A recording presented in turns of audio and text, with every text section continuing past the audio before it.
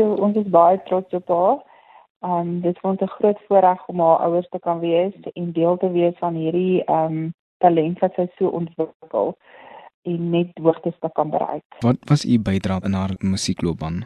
Jong, ek sal net sê ek het vreeslike bydrae gehad nie. Sy het eintlik maar self na my toe gekom en gesê sy wil in hierdie sangkompetisie deelneem en jy weet hoe sy ma se hart mos nou en jy sê mos nee maar doen dit net vir die lekkerte en sy sê nee, sy gaan hierdie kompetisie wen en jy skerm en op die einde van die dag het sy gewen en van daar af het ons ondersteun en elke liewe moontlikheid wat daar is het ons al gery en gevat, sanglesse, weet kompetisies of ontwikkeling wat daar vir haar kan wees, het ons probeer om vir haar te gee.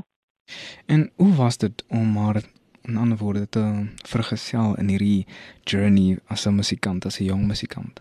Ja, dit is baie lekker, dit is baie uitputtend, hulle moet regtig hard werk, maar ek moet sê, dit maak mense oop om te sien, dit val nie net in jou skoot nie, jy moet regtig werk vir dit wat jy wil hê, en dit is regtig 'n voorreg. En is daar enige woorde wat u wil gee aan ouers wat miskien kinders het wat ook in dieselfde rigting wil volg? Ek sê ondersteun net jou kind, negatief of positief, opdraandes en afdraandes, want daar is altyd kritisie daar buite. En net hulle ontwikkel op hulle eie spoed en op hulle eie manier en dit waarvan hulle hou. Moet hulle nie in 'n rigting indruk wat hulle nie van hou nie en wees net daar vir jou kind. En waar kry sy haar musikale talente? Is dit van u of is dit van haar pa af? Genigtig, ek het geen idee nie, want nie een van ons sing nie.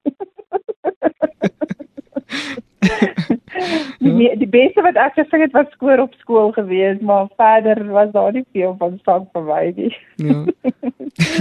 So dis maar net 'n unieke talent wat sy geërf het of wat sy gekry het. En is daar dalk enigiets wat jy wil byvoeg?